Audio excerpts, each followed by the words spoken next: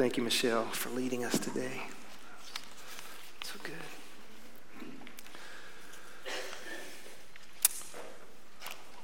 Well, I wanted to turn to James chapter 1. We're going to be there in a few minutes. We're going to be talking today about trials and about wisdom, about the response of true faith, really, to real life.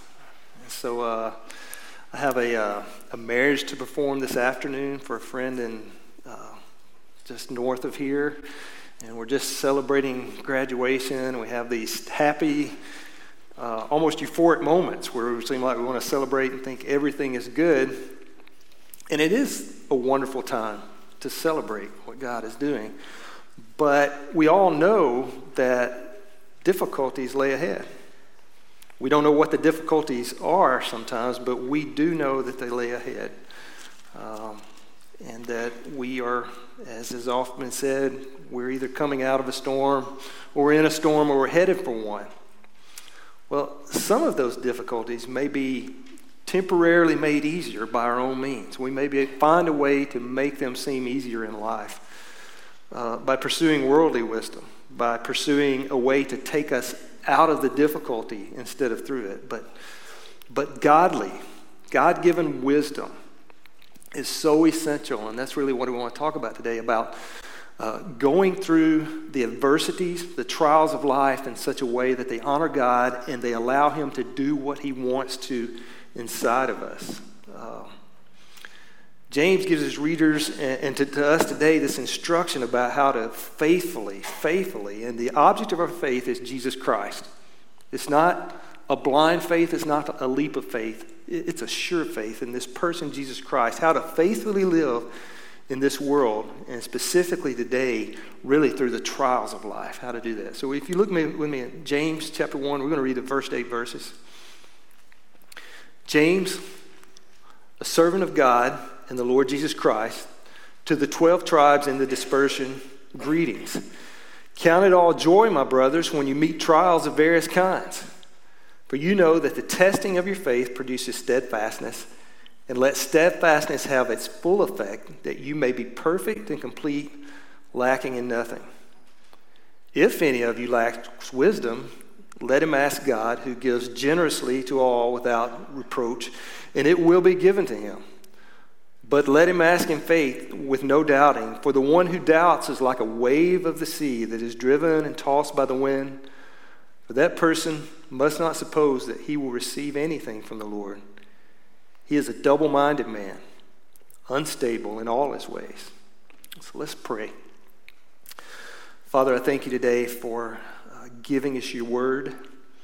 I thank you for a book that is so practical, but yet at the same time, not practical in such a sense that it makes us have to work everything out for ourselves. Quite the opposite.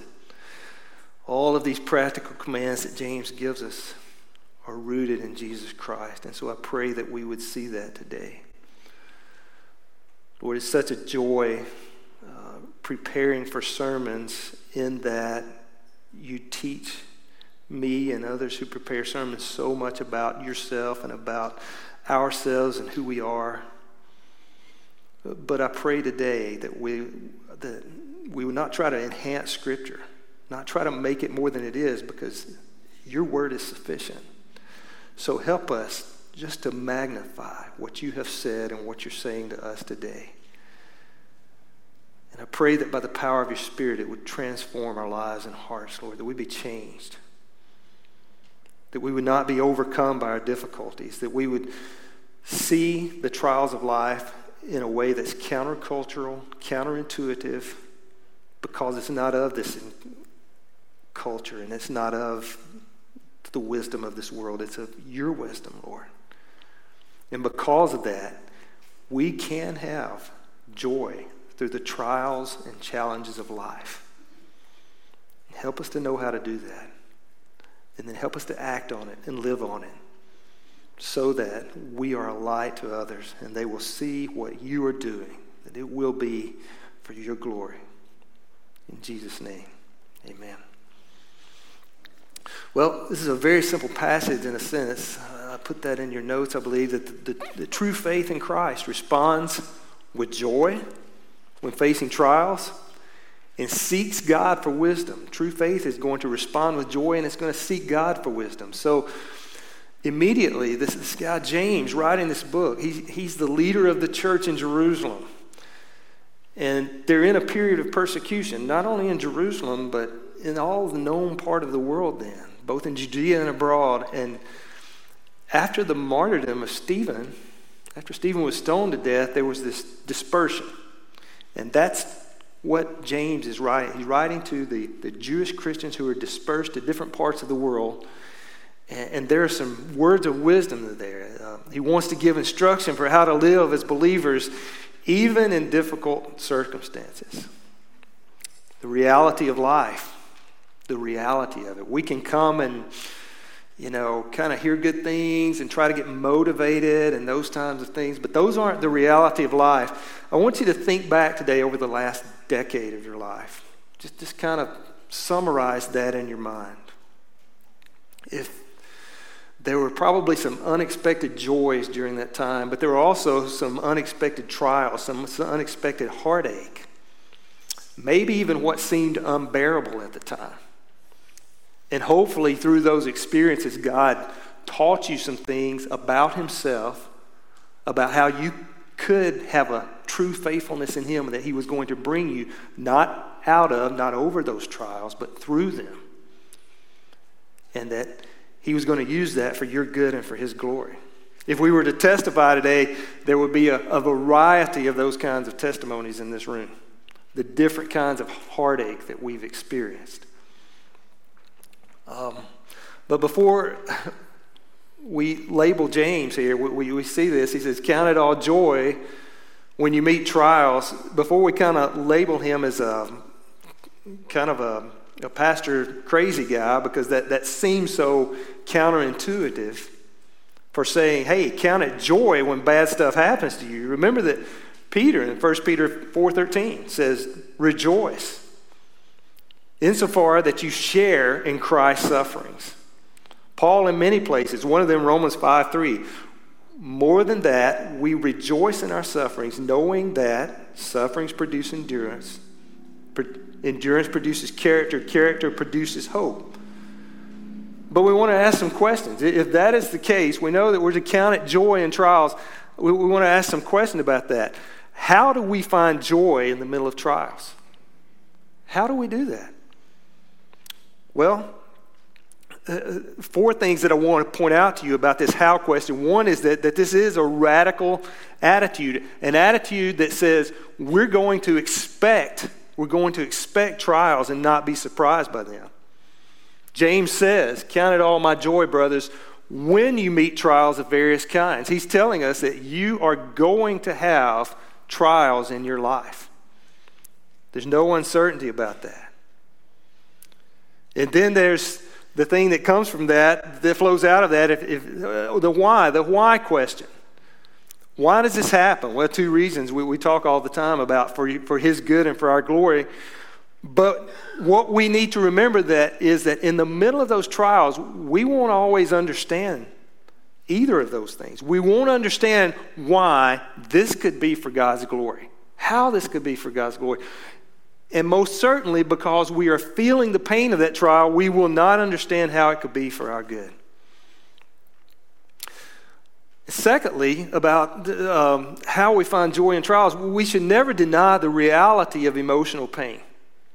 So we don't want to be confused here and say this is a very irrational thing, that a command to have joy in trials, we want to see that it's not a command to suppress or deny your pain. God is not telling us through his word that you're just supposed to act like your pain is not there. That is not consistent with Scripture. They're not mutually exclusive. I'll give you a couple of examples from Scripture. When Jesus comes to Lazarus' tomb in John 11, we know that Jesus wept. He wept tears of hurt, of emotion, of pain. And Paul tells us in Romans 12 that we who are in Christ are to rejoice with those who rejoice, and we're to weep with those who weep. And so counting it joy is not a denial of the pain that is inside of us. We need to be willing to to acknowledge that pain. Thirdly, it's a radical attitude.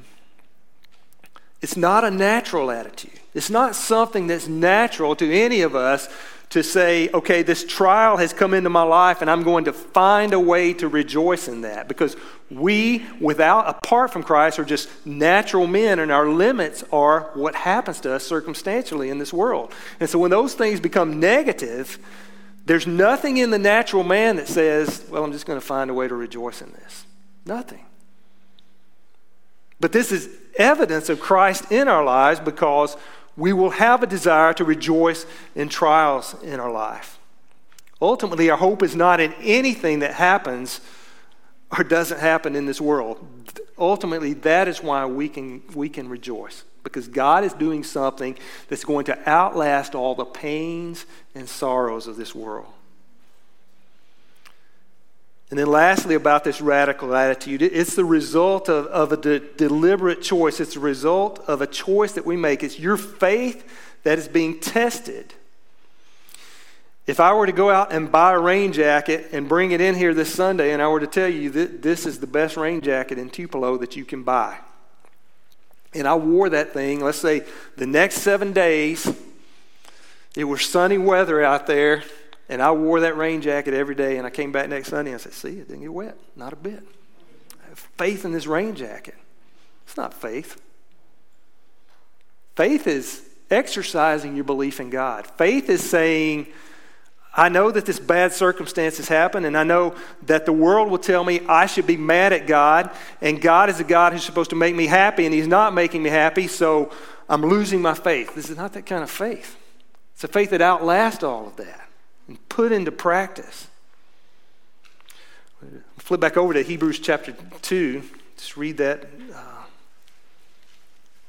very quickly. The rain jacket is only tested when it begins to rain. Hebrews chapter 2, the writer of Hebrews writes this, therefore we must pay closer attention to what we have heard, lest we drift away from it.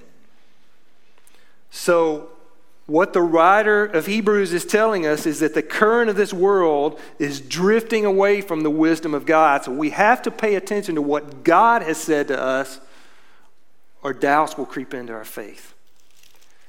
So back to James 1, we'll be back there in a minute.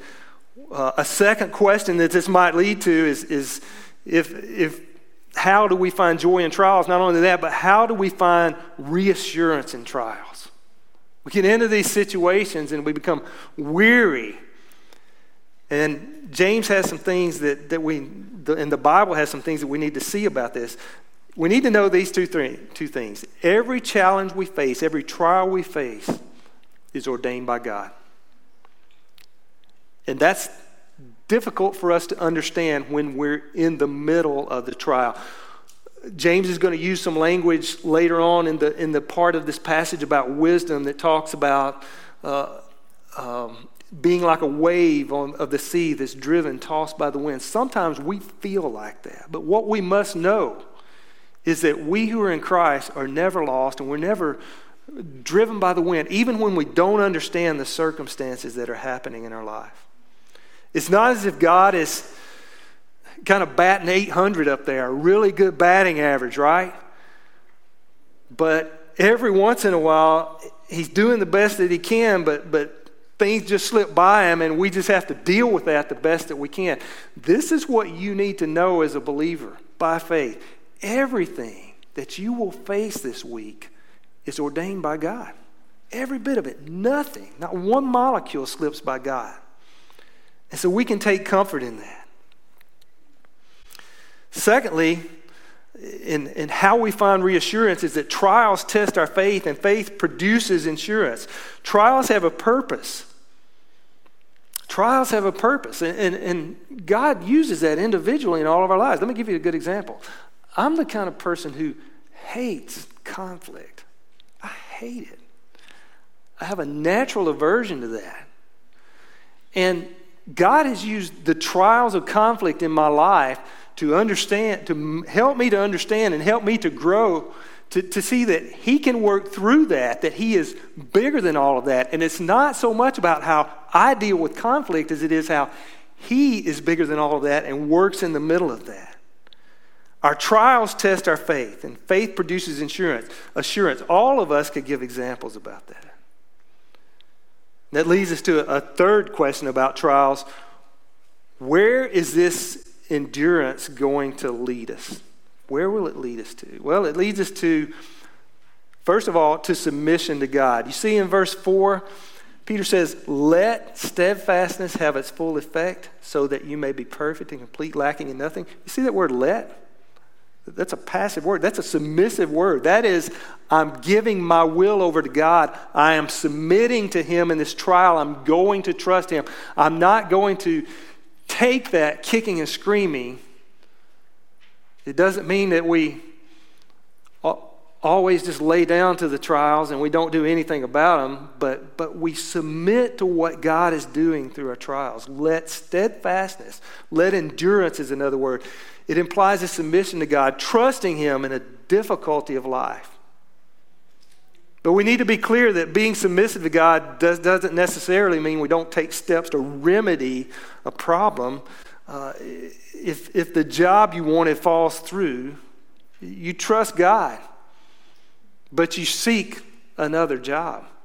If there's an illness, you trust God, but you do what you can to seek help within His parameters there. Submissiveness does not mean total passiveness. It just means submissiveness to the fact that God is in control of the trials that are going through your life. And then also, through the process of spiritual maturity, this word process here is what he's talking about. We're maturing. Well, the last part of verse 4 says this, that you may be perfect and complete, lacking in nothing. How many people in here in your walk with Christ feel like today you're lacking in nothing? None of us are complete. We're on a journey, but when we understand that God is working through the trials of our life and we trust Him with that and we look for what He is doing, then we're moving toward this period of where we look like Christ and where we are lacking in nothing. That is the goal. It's through the process of spiritual maturity that endurance will lead us. Again, I want to emphasize today what this makes clear to us is that God doesn't take us out of storms. That's our first natural reaction so much, right? You put your hand on the counter and it's really hot. You didn't know it was hot. You feel pain. You're going to jerk back. Natural reaction. In our lives, the way that plays out is when we feel pain, when we feel hurt, we want to go around the problem, over the problem, away from the problem, get away from it, when God wants to take us right through that in order to grow us. And He will. So the point is, are you trusting God that He is taking you toward that point of maturity, that point of being perfect and completely lacking in nothing? And notice it's through, it's not around. It's not over, it's under, it's through it. Well, that's a tall order. We all want to be like that. We all want to find joy in our trials. It almost seems idealistic apart from the power of God working in us. So what's important as we enter this process of maturity? How do we, if we say, yes, that's what I want, but I have trouble dealing with trials. I need to grow in that area of how I face the trials in my life. What's the point in entering into and being in that point of maturity? I think if we look at verses 5 through 8, we can really get three basic questions about what guides us through this process, a process of maturity, and where God has wonderful patience. James says, if any of you lacks wisdom, so I want you to get that connection there. Verse 4 at the end, he says, the goal is to be perfect and complete, lacking in nothing. What does he point to first that we need to step into, the portal that we need to step into for spiritual maturity? Wisdom. If you're lacking in wisdom, how do you pursue wisdom? That is what is going to help you see things God's way and act the way that God wants you to act. If any of you lacks wisdom, let him ask of God, who gives generously to all without reproach, and it will be given to him. But let him ask in faith with no doubting. For the one who doubts, again, is like a wave of the sea that is driven and tossed by the wind. For that person must not suppose that he will receive anything from the Lord. He is a double-minded man, unstable in all his ways. I like John Phillips' version of James. I want to read verses. It'll begin in verse 2, but I want you to see what J.B. Phillips says about this.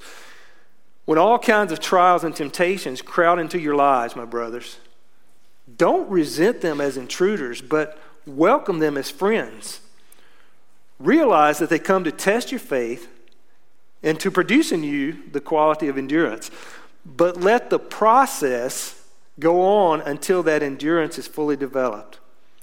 And you'll find that you become men of mature character with the right sort of independence. And if in the process any of you does not know how to meet any particular problem he has, only to ask God, who gives generously to all men without making them feel foolish or guilty, and he may be quite sure that the necessary wisdom will be given to him. You see that promise there?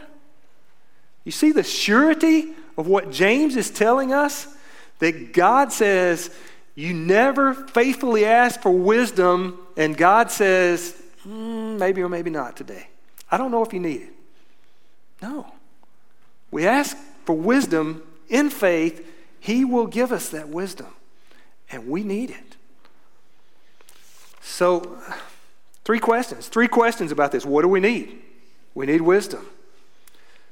We talked about this word lacking. We're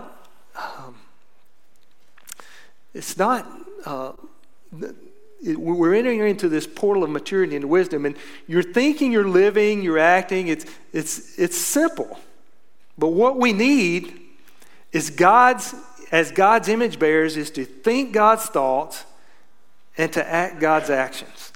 That's what wisdom is. It's not knowing more. It's not having a deeper understanding of the technicalities of the Bible. All of those things are good and they can help.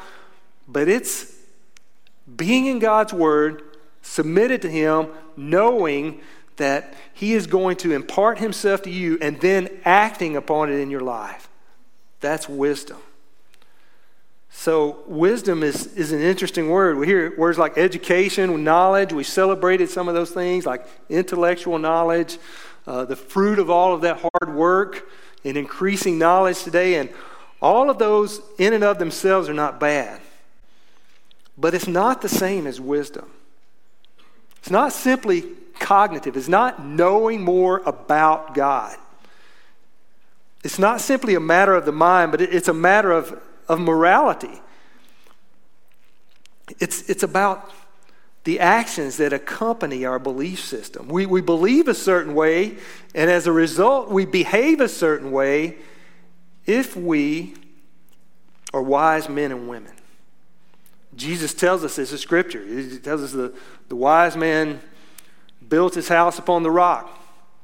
The rock is the foundation of Scripture, the faith in Jesus Christ. And the foolish man built his house upon the sand. You've probably sang that song, and I'm not going to sing it. I'm not that preacher.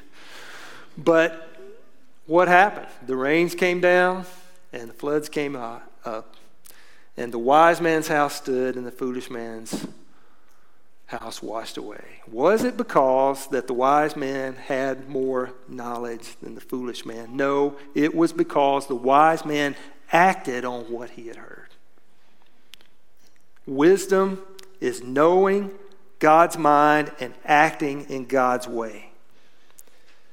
It's not just knowledge. It's not just knowledge. I want to. You don't have to flip there, but I want to read a passage to you from 1 Kings chapter 3. And this has to do with Solomon, when Solomon is coming to the throne.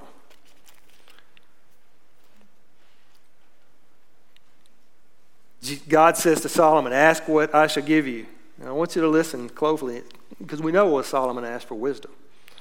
Solomon said, "You have shown great and steadfast love to your servant David, my father, because he walked before you in faithfulness and righteousness and uprightness of heart toward you, and you have kept for him this great and steadfast love and have given him a son to sit on his throne this day. And now, O Lord my God, you have made your servant king in place of David my father, although I am but a little child. I do not know how to go out or to come in." I want to point something out to you. He's going to ask for wisdom. You never see wisdom apart from humility. Wisdom is always, you never see a proud person who's growing wiser. Solomon comes in humility. And he says, "I do not know how to go out or come in, and your servant is in the midst of your people whom you have chosen, a great people, too many to be numbered or counted for multitude. Give your servant, therefore, an understanding of mind to govern your people, that I may discern between good and evil. For who is able to govern this, your great people?" I don't see any relativism there. Part of wisdom here is that Solomon says, "Let me know what is good and what is evil, and to act appropriately to that." Now that's very important, because I want to tell you, we live in a relativistic world. We live in a world where, in a myriad of ways, people are trying to knock the edges off of the clear-cut goodness of God. And knowing him and pursuing his wisdom allows us to not be fooled by any of that. We need his wisdom. He's asking for wisdom, not relativism. It's important. So what do we need? We need wisdom. The next question, what do we do? James tells us clearly. We ask God. We ask God. Complicated process, right? We ask God for wisdom, but who is God? Who is God that we're asking? We don't need to look far. Look down in verse 17. This God, it tells us about him. "Every good gift and every perfect gift is from above, coming down from the Father of lights, with whom there are no variations or shadows due to change. Of his own will he brought us forth by the word of truth, that we should be a kind of first fruits of his creatures." This is God's design for us. And so what is he going to do when we faithfully ask him for wisdom? He's going to lavish it on us. So we don't make it complicated. I need wisdom, God. I need to know how to understand you and faithfully take that into my mind, into my heart, and all that I am. And then I need to know how to live it out. That's what James is saying here. So we ask God. And how do we ask him? Well, a couple of ways that we ask God. We're going to ask him very simply and very properly. You ask God for wisdom, and you ask him with a humble spirit, with sincerity, and in faith. You know, this sounds like a no-brainer, but I want to tell you, it's a challenge in this entitled Western culture. I ate lunch at Chick-fil-A yesterday, right? I kind of listened as I was in line. As a matter of fact, I've done that all week when I was in line in places. And I noticed the way that people order things. Give me a number 2. I want a this. I need that. Stating commands. It almost sounds like a demand that you're making. Now, I'm not passing a lot of judgment on that, because you can make the argument, well, I'm paying them my money, I can ask for it any way I want to, but I don't know if you're being salt and light in that situation. But what I want to point out to you is that it is a part of our culture, is it a part of our Western being that we feel like we are entitled. It's like the prodigal son coming to his father. Give me mine right now. The father, we come that way and say, you owe me. He will say, no, I don't owe you. I don't. So we ask humbly. And we need to think about this, the way that we approach God, sincerely and without doubt. without doubt. I think that's a lot of the reason so many times that we don't ask God for the wisdom that we need. It's because we have doubts way back in the back of our mind. And sometimes our doubts may be, well, could God really give this to me?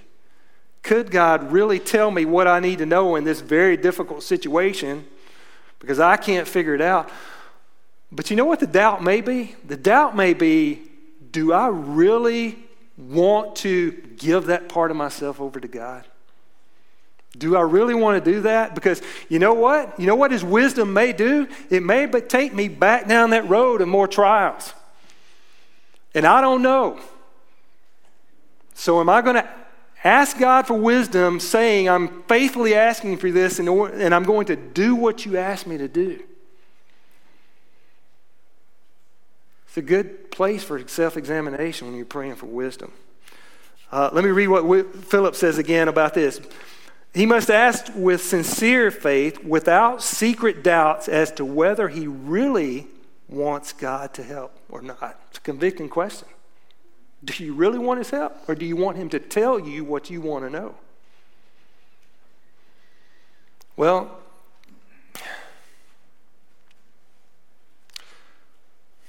when we ask him for the wisdom we need to live in the way he wants, we must not then proceed to do things our very own way. When we ask him for the wisdom that we need to live the way he wants, we must not then proceed to do things in our own way.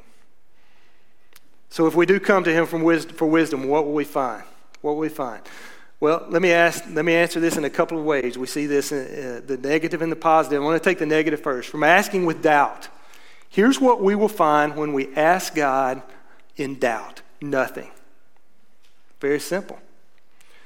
When we try to hedge our bets, when we try to, it's kind of like this. This is a picture that comes to my mind. You go to the mall and you got the escalators there, and one is going up and one is going down, and you want to get on that one going up, but you're not sure about it, so you're hopping back and forth between them. You're trying to ride both escalators at the same time, right?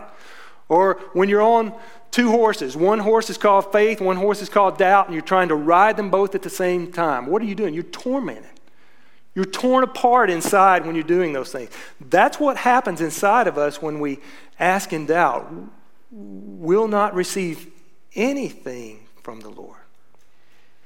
But when we ask in faith, what we receive is a sure generosity from God. So this is not, well, I prayed. That means I'm asking in faith. What if you're praying and asking for God for something that's contrary to Scripture? Most pastors have, at some point in their life, if they've been in ministry for any long time, have done some kind of a marital situation where somebody has said, well, I prayed to God and they told me to leave my spouse. That is not a prayer of faith. I don't know who they're talking to, but it's not God. So it's not a faith in God. Or I have peace that something is God's will when it's contrary to God's will. In other words, a prayer of faith will be accompanied by seeking out God in His Word. He has spoken to us. The Word is inerrant. The Word is sufficient, and we should rely on the Word. And seeking out Him and getting wisdom of Him is never going to contradict His Word. But when we ask in faith, we're going to receive a sure generosity from Him. God tells us this. Let him ask in faith with no doubting, for the one who doubts, it's like a wave of the sea. I've already read that. But in verse 5, a God who gives generously without reproach, and it will be given to him. Let me try to illustrate this. Proverbs 1:7 says, the fear of the Lord is the beginning of all knowledge. It's the beginning of wisdom. The fear of the Lord. What do you think of when you hear fear? You could think of several different things. When I was in high school, there are a couple of teachers that I remember specifically in high school. One teacher came to me, I like algebra. I'm not going to be like Paige Thorne and get a PhD in mathematics, but I like algebra. I like the problem-solving aspect of algebra. or I used to. It's made an impact on my life. So you got AX plus B equals C. Well, if you know what A and B and C are, you can figure out what X are. That's a very basic algebraic equation. It's taking what you know to figure out what you don't know. And that applies to a lot of problem-solving skills in life, and I think God has used that in my life. When I was in the 10th grade, this algebra teacher came to my school. I didn't really have that much of a love for algebra, and she was a really good teacher. And after my 10th grade year, when she taught algebra, she happened to move up to geometry and trig and calculus, so I really had her for 3 years of high school. This is what I remember about Mrs. Bowers. She would, her patience was amazing. You could go up to her on her break period after class. You could ask her any question. If you asked it sincerely, if it was a sincere question, she had all day to talk to you about it. And if it was the same question that you asked the day before, she would smile, but it wasn't the smirky smile. It was like, we were here yesterday, weren't we? Okay, let's look at this a different way and sit down and go through it again. And over and over and over, she would teach me. She would teach her students. She had an amazing desire to lavish her knowledge upon students, to help them become more of what they were supposed to be as students. And that had a lifelong impact on my life. I had another teacher named Mr. Barnett in the 9th grade in my science class. I'm sorry if your last name's Barnett, but I remember one day he was dictating notes. You ever been in that class where the guy's just reading the notes and having you write them down, and you're supposed to learn that way? And some students were disruptive, and he had one of those moments where he says, the next person that says a word's getting a paddling. Well, about 5 minutes later, he was walking by me and said something and giving the notes, and I didn't understand him. And I said, I'm sorry, did you say such and such? And he looked at me, and he looked at the class, and he pointed out in the hall. And I went outside, and I got, I guess, what was technically what I should have gotten in that moment. But it was not only that, he took opportunities for the rest of that semester to point out to other students that he had paddled me in that situation, right? Now, I had some good science teachers after that, but I want to tell you, when I think of science, that's what I think of. You know, I don't want anything to do with it. No, not good. What I want you to see is that God, how do I say this? He lavishes his wisdom upon us. He never gets tired. He never grows impatient when we come to him with the same things over and over. Out of sincerity and out of a need for wisdom. That's what he's saying here. God doesn't always answer the way that we want him to answer. He gives us his word, and by his Spirit, the answer we want, it may not be there, but he will give us the right answer. He will give us something much better than what we may want. And he gives us an answer that we can trust. You know, the great theologian, Johnny Cash, he says, I talk to Jesus every day, and he's interested in every word I say. And no secretary ever tells me he's been called away. I talk to Jesus every day. So he never tires. He never tires of your faithful, humble coming to him, even if you're having to relearn the lessons of wisdom over and over and over. And so what happens is when you relearn them and you get in that trial of life, it is stuck. And he's going to grow you through it.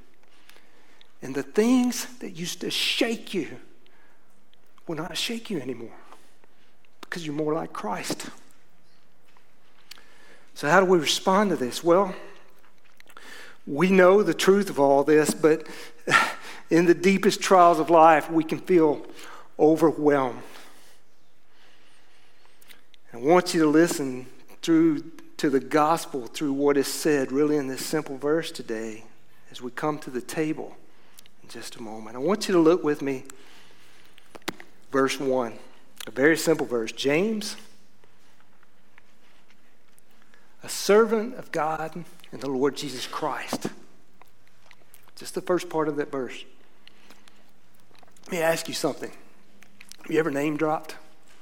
Have you ever said somebody's name that you knew or somebody that you met just to impress other people, to let you know you knew somebody, that you rubbed shoulders with somebody who's important? If we raised hands, most of us have probably done that in some form or fashion. I want to remind you of something. This James is the brother of Jesus. He wasn't a believer until after Jesus' resurrection. He didn't come to faith in Jesus Christ, Jesus, his brother, his biological brother, until after the resurrection. But now he's the leader of the church in Jerusalem. But what I want you to notice here is that he identifies himself as a servant of God and of the Lord Jesus Christ. His biological brother, but he's identifying himself as his servant. He is my Lord, is what James is saying. He may have been my brother, may have had this circumstance, but what matters is he is my Lord. And that, my friends, is where we find the power to live out these things that we've talked about today. Without the work of Jesus Christ, without the shedding of his blood, the breaking of his body, the resurrection and conquering death, then all of this would be futile. It would be, when you run into a trial, you get out of it the best you can. And when it's over, it's over. No hope except what's here. That's what the greatest philosophy minds of our age who don't know Christ have all come to the conclusion of. But James says something different. He says, I can walk through trials. I can go to my God in wisdom because Jesus has made him known to me. And that's what we celebrate today when we come to the table. We come to seeing what Jesus has done so that we could have this privilege of approaching the throne of God and receiving generously over and over his wisdom. And so that's what we're going to do as a time of response today. We're going to come to the table and take the elements. I want to tell you, you don't have to be a member of Trace to participate in this meal, in this Lord's Supper, in this communion with us, but you do need to be a believer. You need to be someone who has put your faith in Jesus Christ, has repented and turned to him in remission of your sins. And so I do want to pray for us, but after I pray, what we're going to do is from the back, we're going to come down and get the elements and return to our seats. And we gather up as family and friends here, and we pray over these elements, and we remember what Christ has done in his Spirit. We are joint heirs with Christ because his body was broken and his blood was shed. And we praise him for that. So let's pray. Father, today I pray that if there be one here who says, I'm trying to figure out how to work my way to God by maybe being better at facing trials, I pray that they would stop right where they are and see that apart from knowing Christ, that is a hopeless strategy. The reason we can endure whatever we will face this week, and not only endure it, but have joy in it because we can know that you're working through it, is that because our hope is in this Jesus. And so help us to trust in him. I pray for if there's someone who doesn't know Christ, that they would turn to him right now in their sin, from their sin, and turn to him and trust this Jesus. Lord, as we who are believers celebrate this meal, as we take this meal, as we ponder what Christ has done for us that we could not do for ourselves, I pray that you would continue to lay our sin before us and that we would confess it and know that we can because of the work of Jesus. And may we, along with James, say that we are servants of the Lord Jesus Christ. Bondservants, willing servants, under his lordship, joyfully under his lordship, not begrudgingly. And celebrate that in our life. And Lord, the wisdom that you give to us, may we apply it to our lives in a way that transforms us and makes your name known to our city and to the world.